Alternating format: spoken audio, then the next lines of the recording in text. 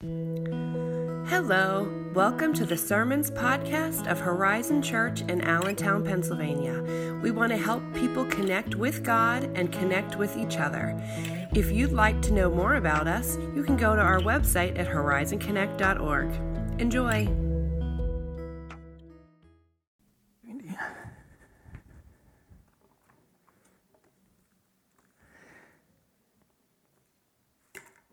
Alrighty, so I know we prayed. Would you pray with me, please? God, we are now turning to your word. We want to do so with confidence and trust.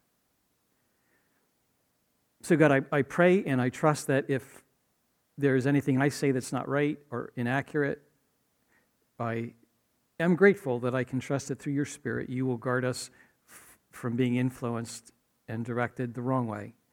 I also pray, God, that you will take truth and you'll transform us, and I pray that we will live out the truth in love, and I pray this in Jesus' name, amen. Back in the year 2017, the Kansas City Chiefs drafted a young quarterback out of Texas Tech, and his name is Patrick Mahomes. So do you guys all know that there are people who make a living grading draft picks? People make a living grading draft picks, and there's a guy named Joel Thurman, whose job it is to review and grade draft picks, and he wrote this in 2017 when the Kansas City Chiefs drafted Patrick Mahomes. Calling Mahomes a project is an understatement. He is nowhere near ready to play in the NFL. And honestly, he may never be. Remember, this guy gets paid for this. He gets paid a lot of money for this.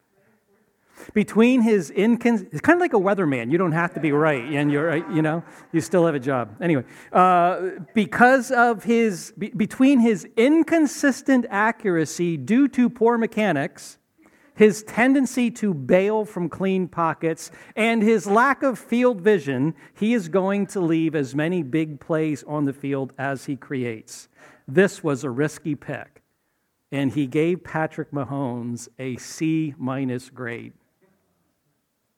Now, in his first year with the Kansas City Chiefs in 2017, Patrick Mahomes only did play in one game, the very last game of the season.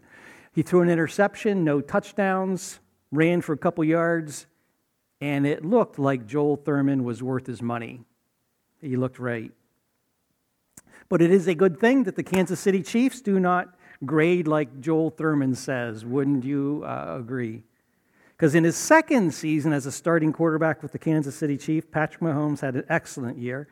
2018, he led his teams to the playoff. In his second season as the starting quarterback, 2019, he led them to the conference championships. And in his third year as a starting quarterback, he led his team to the NFL Super Bowl, and he won.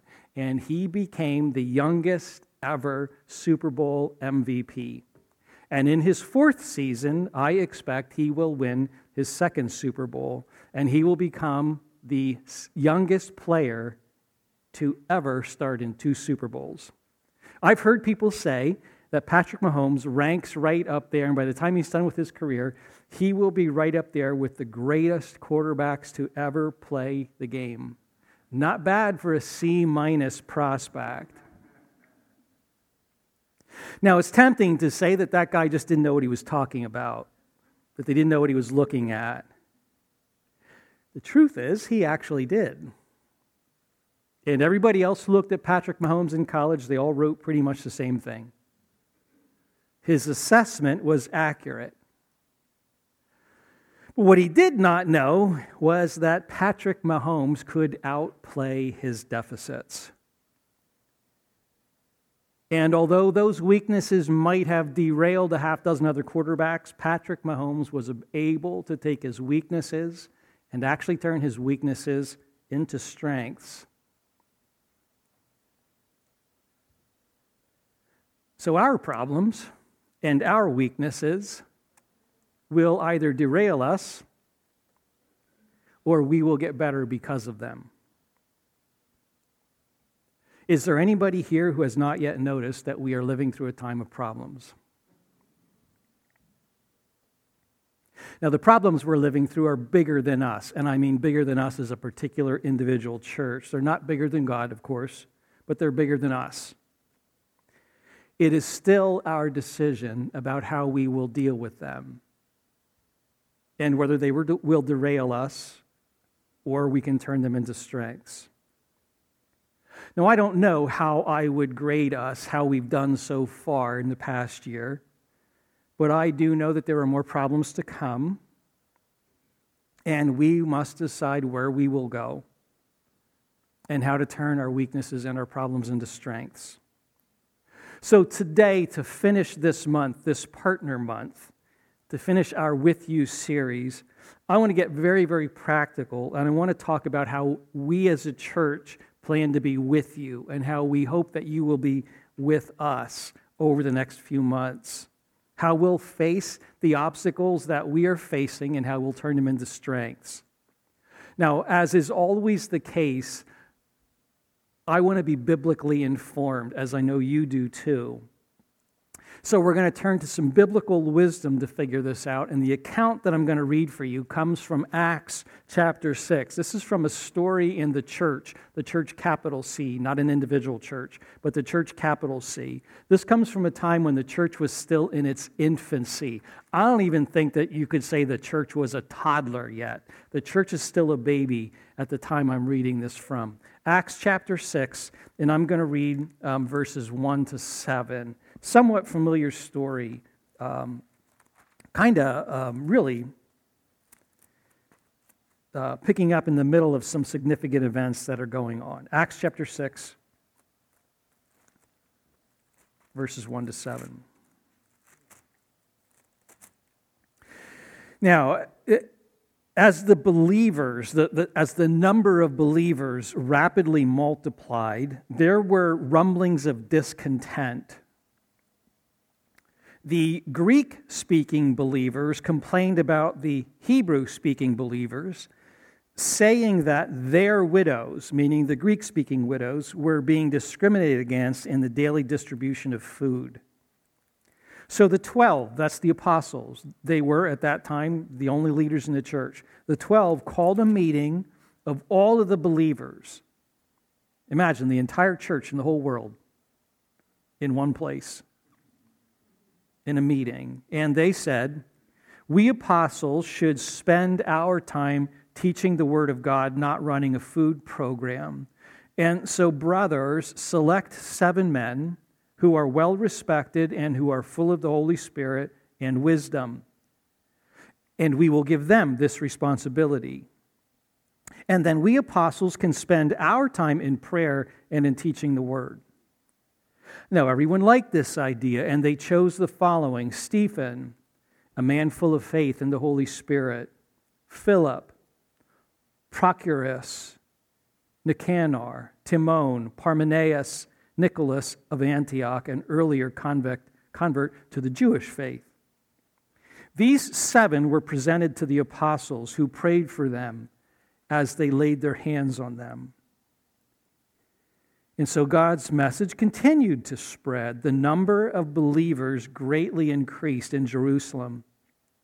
And many of the Jewish priests also were converted.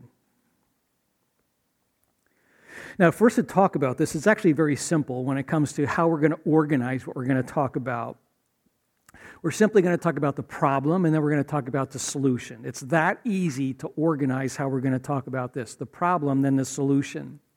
Now, the problem that we're going to be looking at is a problem that it's kind of the result of a perfect storm. It is the crashing together of 3 issues all at once. And those 3 issues are the issues of growth, neglect, and capacity. So that's what we're going to talk about, the problem: growth, neglect, and capacity. We're going to talk about them one at a time. So first of all, the issue of growth. Now, I think most of us would probably agree that to say that growth is a problem is a little bit misleading, because growth we don't necessarily think of as a problem. We usually think of it as a good thing, because for a thing that is alive, that thing that's alive always has to grow. If it's not growing, it's dying. So if a thing is alive, we want to see it growing. And a church is an alive thing, and so it's meant to grow. And we as individuals, as individual Christians who are also alive in the faith, we are also meant to grow. And we all understand that. We understand that as believers, followers of Jesus Christ, we're to be growing in love, we're to be growing in character, we're to be growing in our understanding of the truth. I think we all understand that Jesus intends for us, as people who are followers of Jesus, that we're in the process of transformation, and we often call that transformation growth. So we're to be growing. And I think we also all understand that the entire church, not just Horizon, but the entire church, capital C, is also meant to be growing.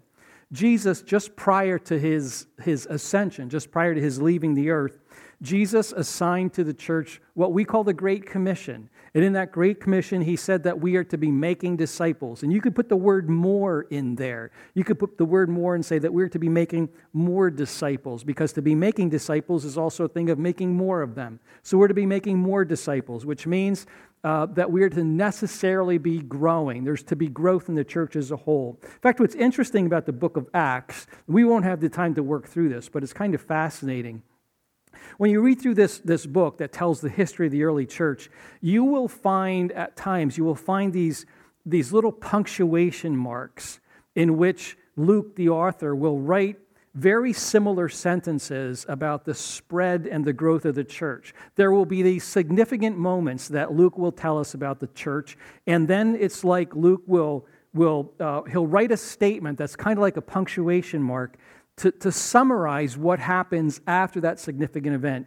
And so all through Acts, you'll see these statements statements like, and the church continued to grow, or and the word of God spread, or and the number of disciples increased. So statements like that spread throughout Luke are kind of punctuation marks. They're very common in Luke. And they're meant to tell you and I, the reader, that here is something that significant happened in the life of the church, and it resulted in what God wants to see. More disciples being made. The church is growing. But here's the thing. Growth always brings with it certain kinds of problems. It would be nice if it didn't. It would be nice if we could just live with the illusion that when we're growing, all is well. And we could just continue on endlessly doing what we're doing. And while we're doing that, somewhere in the background, Julie Andrews is singing, raindrops on roses and whiskers on kittens. These are a few of my favorite things, and all would just, endlessly be on this loop of happy. It's just not so. Growing always brings with it problems. Now, by the way, so does not growing. Not growing brings with it more significant problems. But growing will always bring with it problems. Growing is not a problem-free option. And in this case, growing brought with it two issues in this perfect storm. The first issue was the issue of neglect. So the perfect storm, growing and then neglect. In this particular case, growing brought this sense of a group of people who started to feel that they were neglected. Now, I got to tell you, in the life of the church, maybe in the life of every organization, this is a really common problem that comes with growing. Somebody who used to get attention, or somebody who used to have power and influence, or somebody who used to have a really big piece of the pie no longer does. And it feels like neglect. It feels like, well, I used to be a significant part of this, and I don't feel that way anymore. I feel neglected. So growing brings with it, very often, it's common, it brings with us, when you grow, it brings this feeling of neglect. Now, in this case, in the book of Acts, I don't think it was just a feeling of neglect. I think it was real. There were a group of people who felt and who probably were being neglected. And in our Bibles, and in the Bibles that you're reading too, one way or another, it will call that group of people the Greek-speaking widows, the Greek-speaking followers of Jesus Christ. Now, I don't necessarily want to spend a ton of time on this, but I do think you need to have a basic understanding of the conflict that was going on between the people identified as the Greek-speaking believers and the Hebrew-speaking believers. You need to know this is not a conflict about language, even though they're called the speakers. It has very little to do with language. Generations earlier, generations before this episode, the Jewish people had lost their kingdom. They'd lost their nation. And as a result of that, the Jewish people tended to scatter. They scattered from Israel, and they ended up living among all kinds of different people groups all around the world. And the Jews, when they lived among other people groups, just like what happened to anybody when you left your people group and you lived among another people group, like everybody else, they began to slowly absorb the culture of the people among whom they were living. They absorbed their values. They absorbed how that group of people thought about the world. They absorbed what that group of people ate. They absorbed how that group of people dressed, how they spent their money, what they talked about, who were their heroes, etc. They simply just began to absorb the culture of the people that they were living with. And then along came a guy named Alexander the Great. And Alexander the Great turned the whole known world into a Greek-speaking world. And so those Jewish people living outside of Israel who were absorbed in other cultures, they began to speak Greek. But it's not just a language problem. There were all kinds of differences other than language. There were significant cultural differences. So you have these Jewish people living all around the world being absorbed by other cultures, and they're absorbing other cultures. They're speaking a different language, and yet they're still Jewish. And because they were still Jewish, almost all Jews spread all around the world, they still had this desire. They had this desire to at least once in their lifetime make a pilgrimage to go back to the temple in Jerusalem and to at least once in their life observe and participate in Jewish festivals like the Passover and Pentecost, which comes 50 days after Passover. And Jews, almost all Jews, if they were able, at least once in their life, they'd do that. They'd make their pilgrimage. They'd observe the Passover. They'd observe Pentecost. And then you have this one miraculous Pentecost. Many of these Greek-speaking, Greek-cultured Jews were visiting Jerusalem. They were there for Passover. They stayed for Pentecost.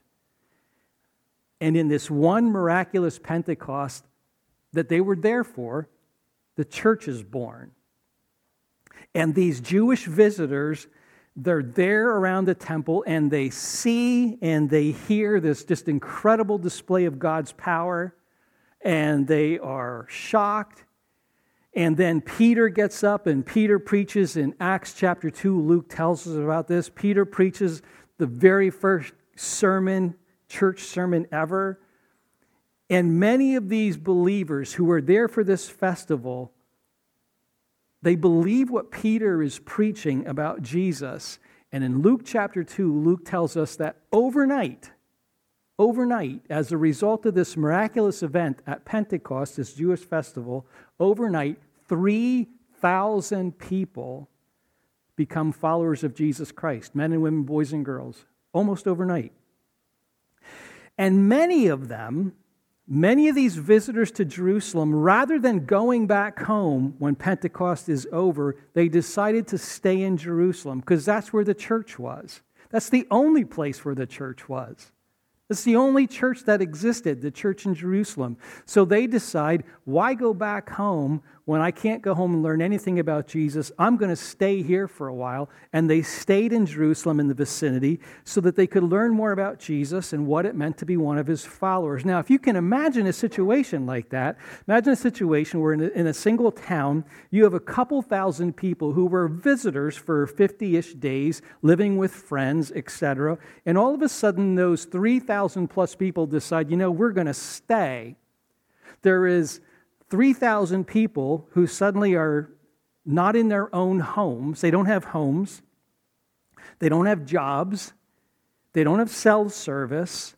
And it created this kind of crisis of need in the early church. 3,000 people suddenly need to be taken care of. Which is why in Luke chapter 2, you have this incredible story. It's the end of Luke chapter 2. We often read this, the end of Luke chapter 2, as a picture of the ideal church. But it's a picture that came out of need. When the church, Luke says, and at the end of 2, he says, the church, they ate together every day. And it says that several people started selling their possessions so that they could meet this immense need of the early church. 3,000 plus people are suddenly all living together, trying to discover what does it mean to be a follower of Jesus. Now, here's the thing. At that moment, every single leader of the church was a Hebrew-speaking leader. Every single one. They were all Hebrew culture leaders. And it's not just language, what language you spoke. It's about culture. It's about values. And all of these Greek-cultured people started to realize that when these resources were being distributed, people are selling their possessions and the church is handing out resources to take care of people, the Greek-speaking people started to realize that when the resources are being distributed, their widows, the Greek-cultured widows, were being neglected. Remember, this is a problem of growth. And I'm positive that they were not being neglected on purpose. It's not like the Hebrew-speaking leaders were saying, hey, those widows who are wearing the togas and have Hercules tattooed on their ankles? Look, when we hand out the baklava, make sure that they don't get any. Keep it for ourselves. This was not on purpose that they were doing that. It was the result. It's the result of certain prejudices that every single one of us has. And I wish we could just be honest about that. It's the result of prejudices that every single one of us has, even though we don't know they're there. They are. And they're the kind of prejudices that cause us to not even see certain people. And so you have this church in which the Greek cultured widows weren't even seen. They weren't even seen. Because every one of us has a way of seeing the world that is our way of seeing the world. And of course we think that's the right way to see the world. But the bottom line is there are people who are unseen, people who are being neglected. And so in this church, as a result of that, this unintentional problem resulting from the prejudices we all have, leaving a group of people unseen, as a result of that, Luke said that there was grumbling, and there was murmuring, and there was complaining. Now, here's the thing. This is so important. The grumbling was about resources, right? It was grumbling about resources and the distribution of resources.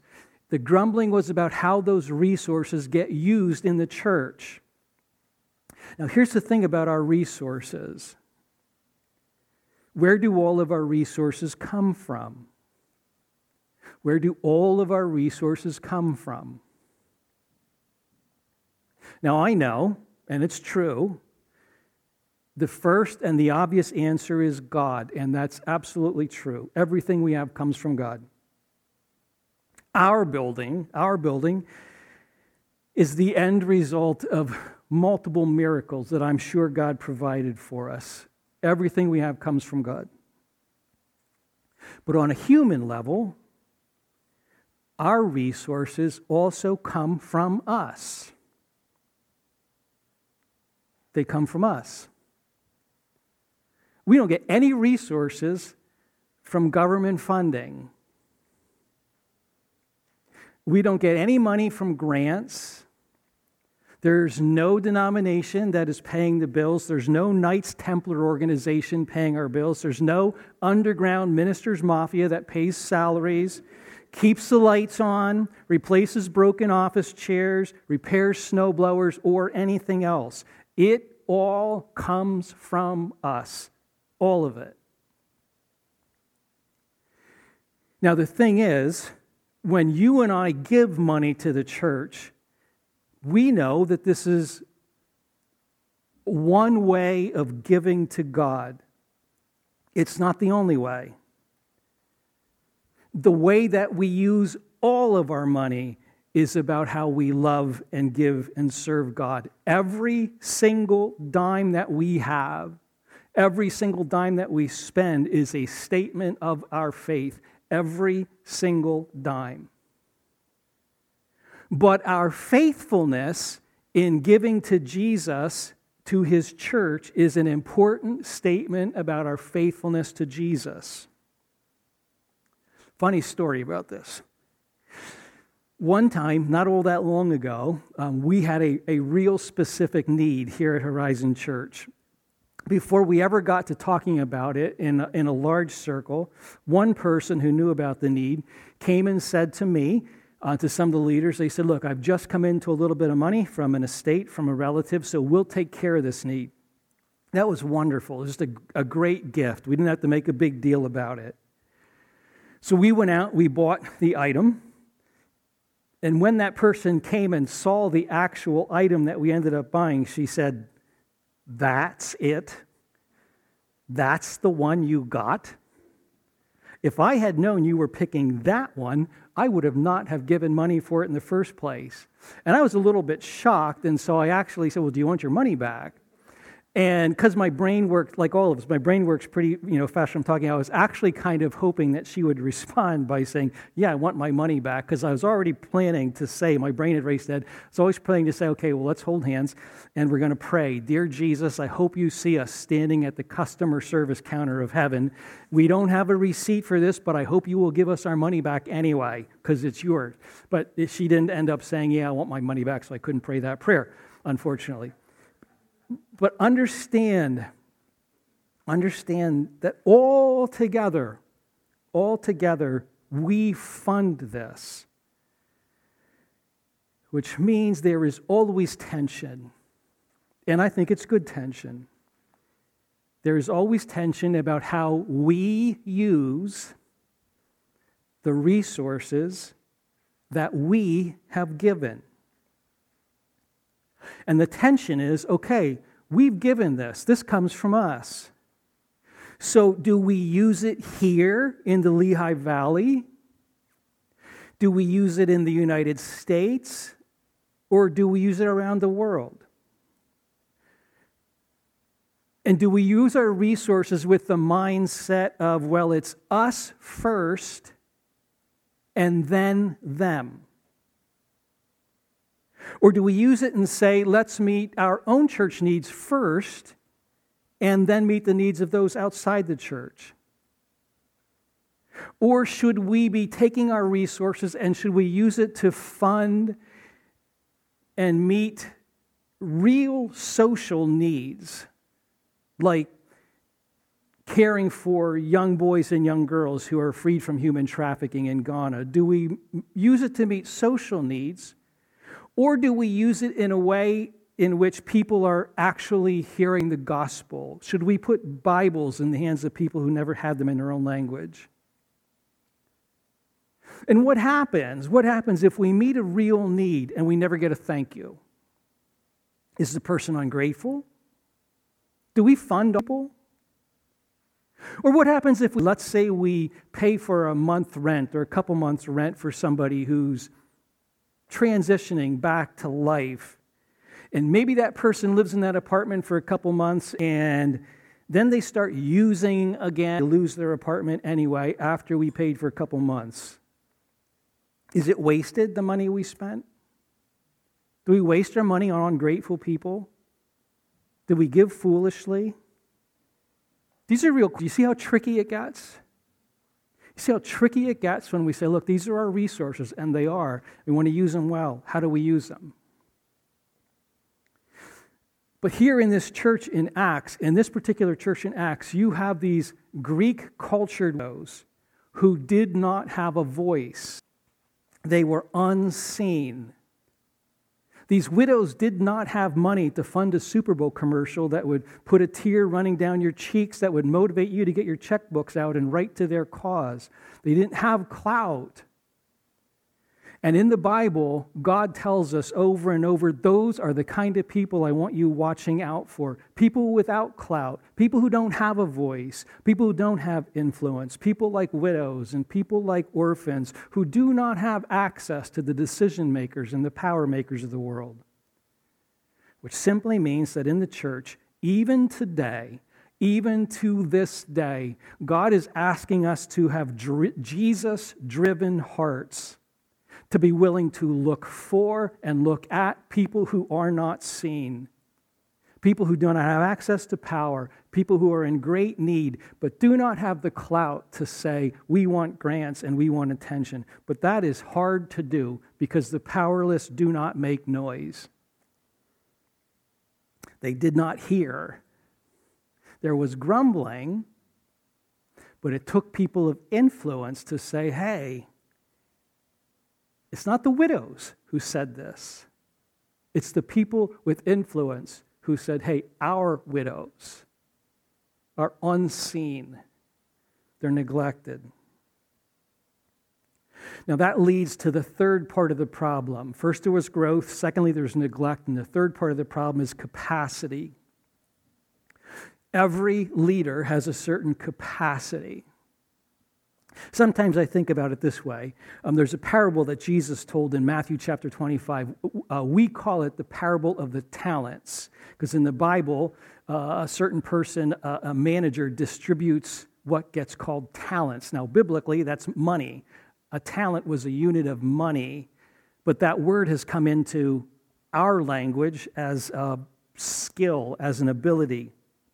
Anyway, in that parable, Jesus says that a certain person gave 5 talents to one, and 2 talents to another, and 1 talent to another. And I think that that's a pretty normal, pretty accurate way to think about people, that there are multi-talented, 5 talented people.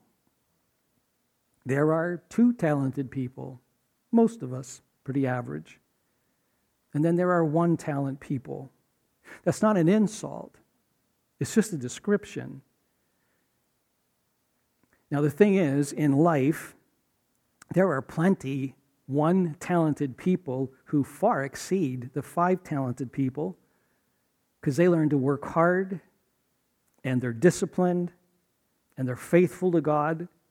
They develop productive habits and they enjoy a whole lot of success. But the bottom line is, every leader has a certain capacity. 5 talented leaders, 2 talented leaders, 1 talent leaders. And that capacity influences how much they're able to lead, how much they can carry. That's not an insult. It's just a description. And not only is it about specific leaders, it's also about a style of leadership. It's about a structure of leadership. 212 people requires a different kind of leadership than do 12 people. And leading 512 people is very different than leading 212 people.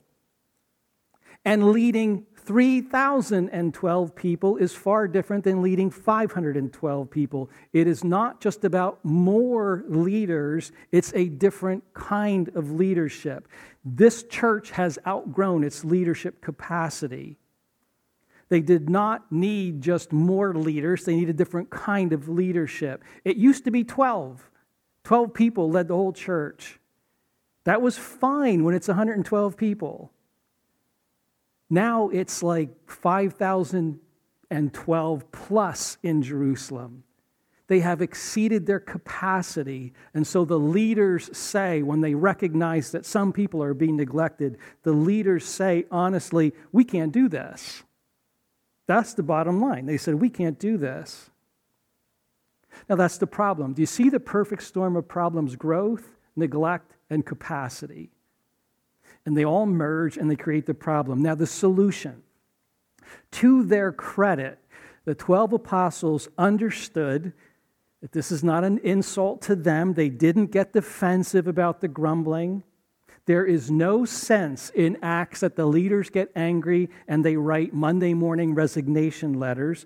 They never contacted the Apostles' Union and said, hey, send me to a different church. I don't like this one anymore. They just led. They were leaders and they led. And they said, you know what? The way we're leading isn't working anymore, and we have to lead in a new way. And they said, we can't neglect the work Jesus called us to do work he did not call us to. And so they said, we need to adjust how we lead, and they did. Now, two things about this, and this is so important. Sometimes when we're reading this, we insert the word just, as in, we do not want to neglect teaching and praying just to serve tables, as if there's a pecking order in leadership. There's this leadership up here, the teaching and the preaching, and there's this leadership down here, the serving of tables. They did not use the word just. It's not there. In fact, this is interesting. This is important. In our Bibles, I didn't make slides for any of this just because I knew we'd be limping through this service. And by the way, thank you to those of you who were back there and who showed up to do this. In our Bibles, there is a word in our Greek Bibles, the word diakonia. If we put it into English, it would be D-I-A-K-O-N-I-A, diakonia. It's where we get our English word deacon. That word diakonia means to serve, to minister. It means to serve or to minister. Now, here's where it appears. If you have your Bibles, it'd be great to look at them. It appears in verse 1 when it says this: the Greek-cultured women, Greek-speaking women, were being neglected in the daily, my Bible wrote distribution, but that's where the word is. They were neglected in the daily diakonia, the daily serving, the daily ministering of food. They were being neglected. The church understood that the serving of food was a ministry, and it was an important ministry. It was diakonia. It was serving, ministering. Now, it gets even better. It's more important. The apostles themselves use this word 2 times. They use it the first time in verse 3 when the apostles say, we must spend our time teaching the word, not serving, there's the word, food. They said we shouldn't spend our time ministering food. But then they say this, verse 4. We need to find some people to do that so that we can spend our time serving, there's the word, serving the word, ministering the word. They use the same exact word to describe whether we're serving food or whether we're serving the word. They understood that there is no pecking order. There's not some of us up here and some of us down here. And if you understand what I just told you about the word, the apostles understood that ministry means serving the word and ministry means serving tables. There wasn't a difference. Both important. Both were ministry. Both were necessary. And secondly, in order to do this, they said, let's select 7 men. These men were described as men full of integrity, full of wisdom, full of the Holy Spirit, full of the power of God. At least 2 of the 7, this is so important, at least 2 of the 7, Stephen and Philip, are going to go on to have profound impact in the life of the church. Stephen, by the way, is still impacting the church 2,000 years later. It's his name. This event, it's Stephen who gave his name to the Stephen ministry, still going on 2,000 years later. There are something like 600,000 Stephen ministers named for this man all around the world who continue to serve and care for people just like this first man did. We had our first, as Andy said, we had our first training retreat this weekend where 6 people, ultimately 7 people, are being trained in Horizon to be Stephen ministers. But notice this, and here's the thing that's important. Every one of these men has a Greek name. They are all Greek-cultured men. So very, very wisely, when the leaders said, hey, we need to find some people who are going to serve the ministry of food, since we're talking about Greek-cultured people, let's pick Greek-cultured leaders, people who understand to whom they're serving. They will be able to best solve the problem. Isn't that brilliant? So here's where we are. We're presented in our church right now with the exact same three problems. Well, it's hard to believe it right now, but the exact same problems: growth, neglect, capacity. Exact same problems. So here's what we're planning to do and working on. Number one, there's a Next Step team. This Next Step team has been meeting since May of last year. Hard to believe right now, but we have capacity issues in our building that we identified actually long before this started. We summarized them. We worked on defining them: parking, sanctuary seating. It's hard to believe with like 15 people here, but ultimately, in a few months, it'll be a problem. It was and it will be.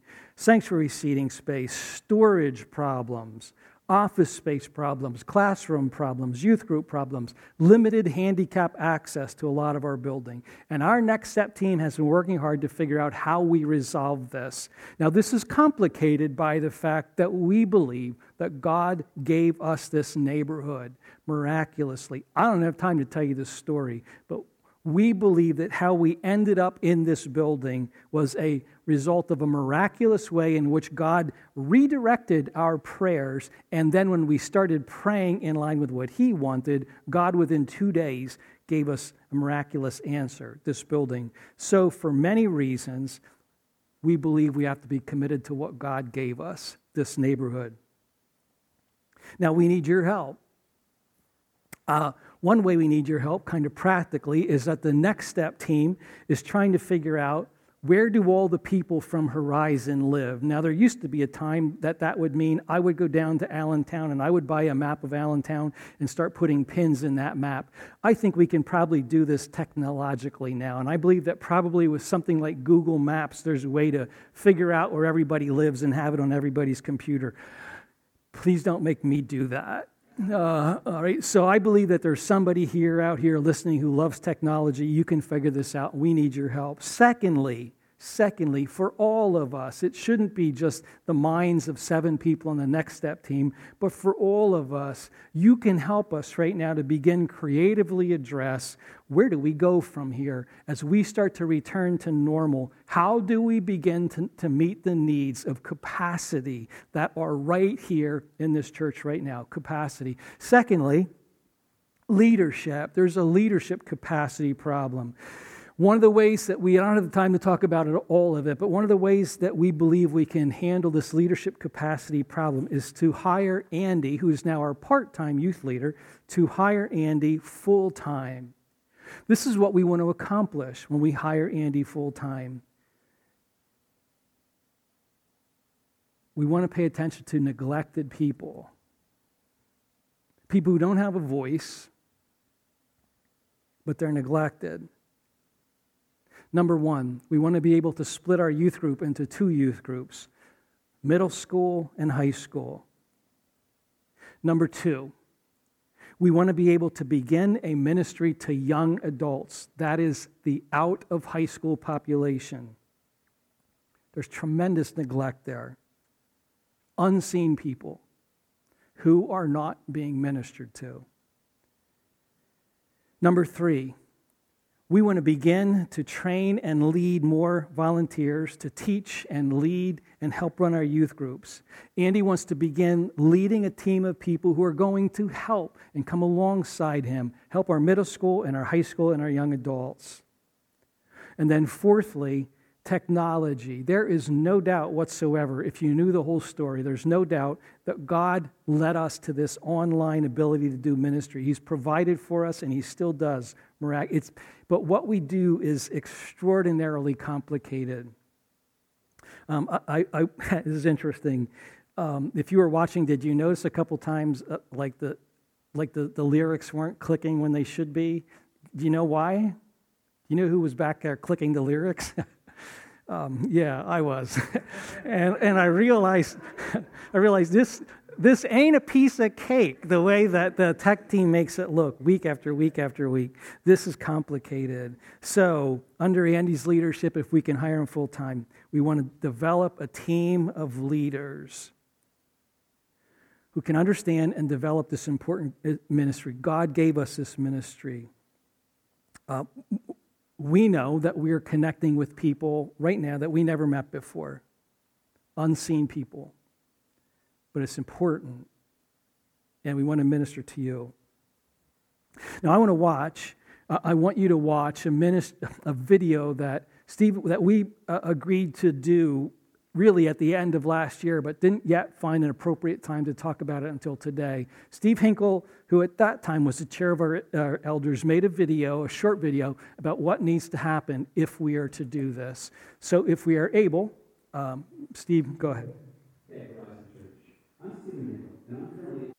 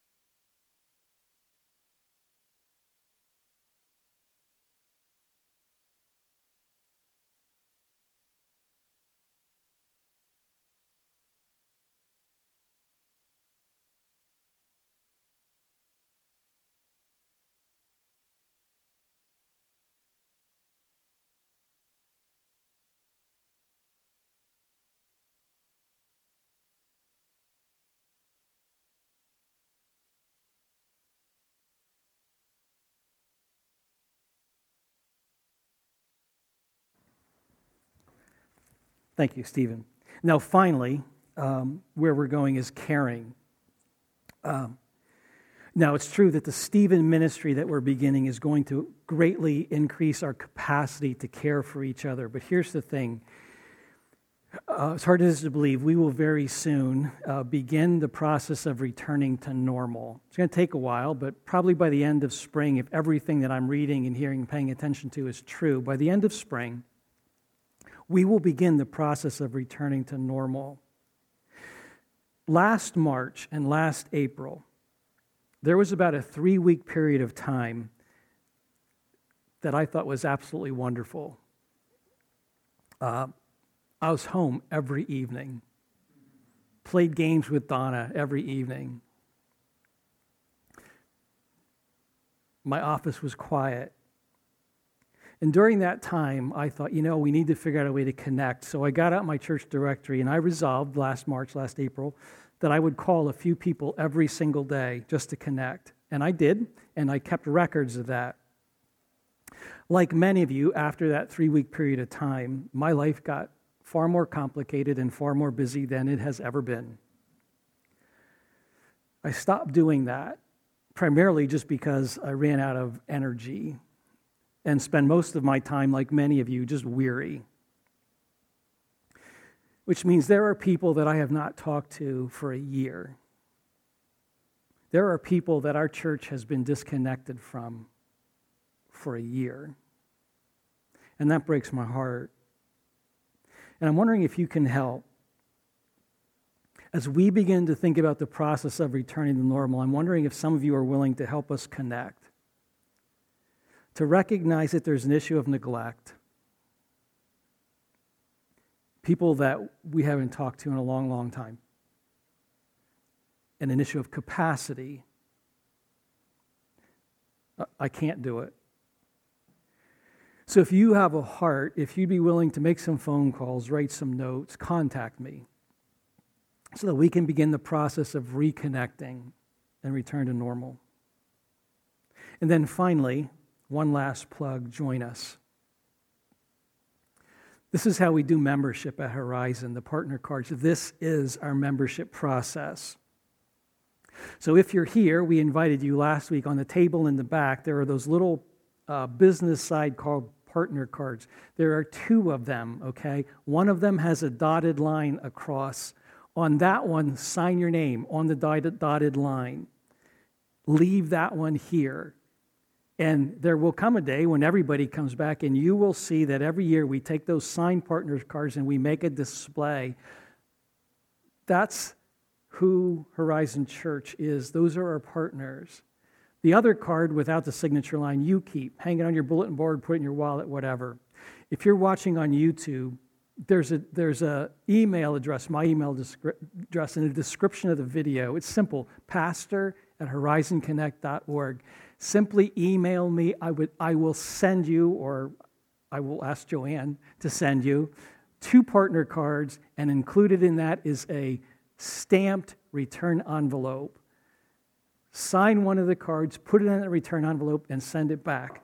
And whether you're able to actually be here physically or whether you continue watching on YouTube, you're a partner with us because we really want to do life with you. So let me pray for all of us. And as we begin returning to normal, more than anything, we want to be with you. Let's pray. God, thank you for how you have continued to lead the church. You bring us to these kind of crises of problems. And here we are again, God, honestly admitting that there's a problem, a perfect storm of growth, neglect, and capacity. God, I pray that you will help us as a church to figure out how to solve these problems. I know, God, that through your Spirit, you're in the process of doing that already. And thank you, God. Help us to be faithful and obedient in following you. And I pray this in Jesus' name. Amen. Thanks for listening. If you'd like to know more about Horizon Church, please go to the website at horizonconnect.org. Have a great week.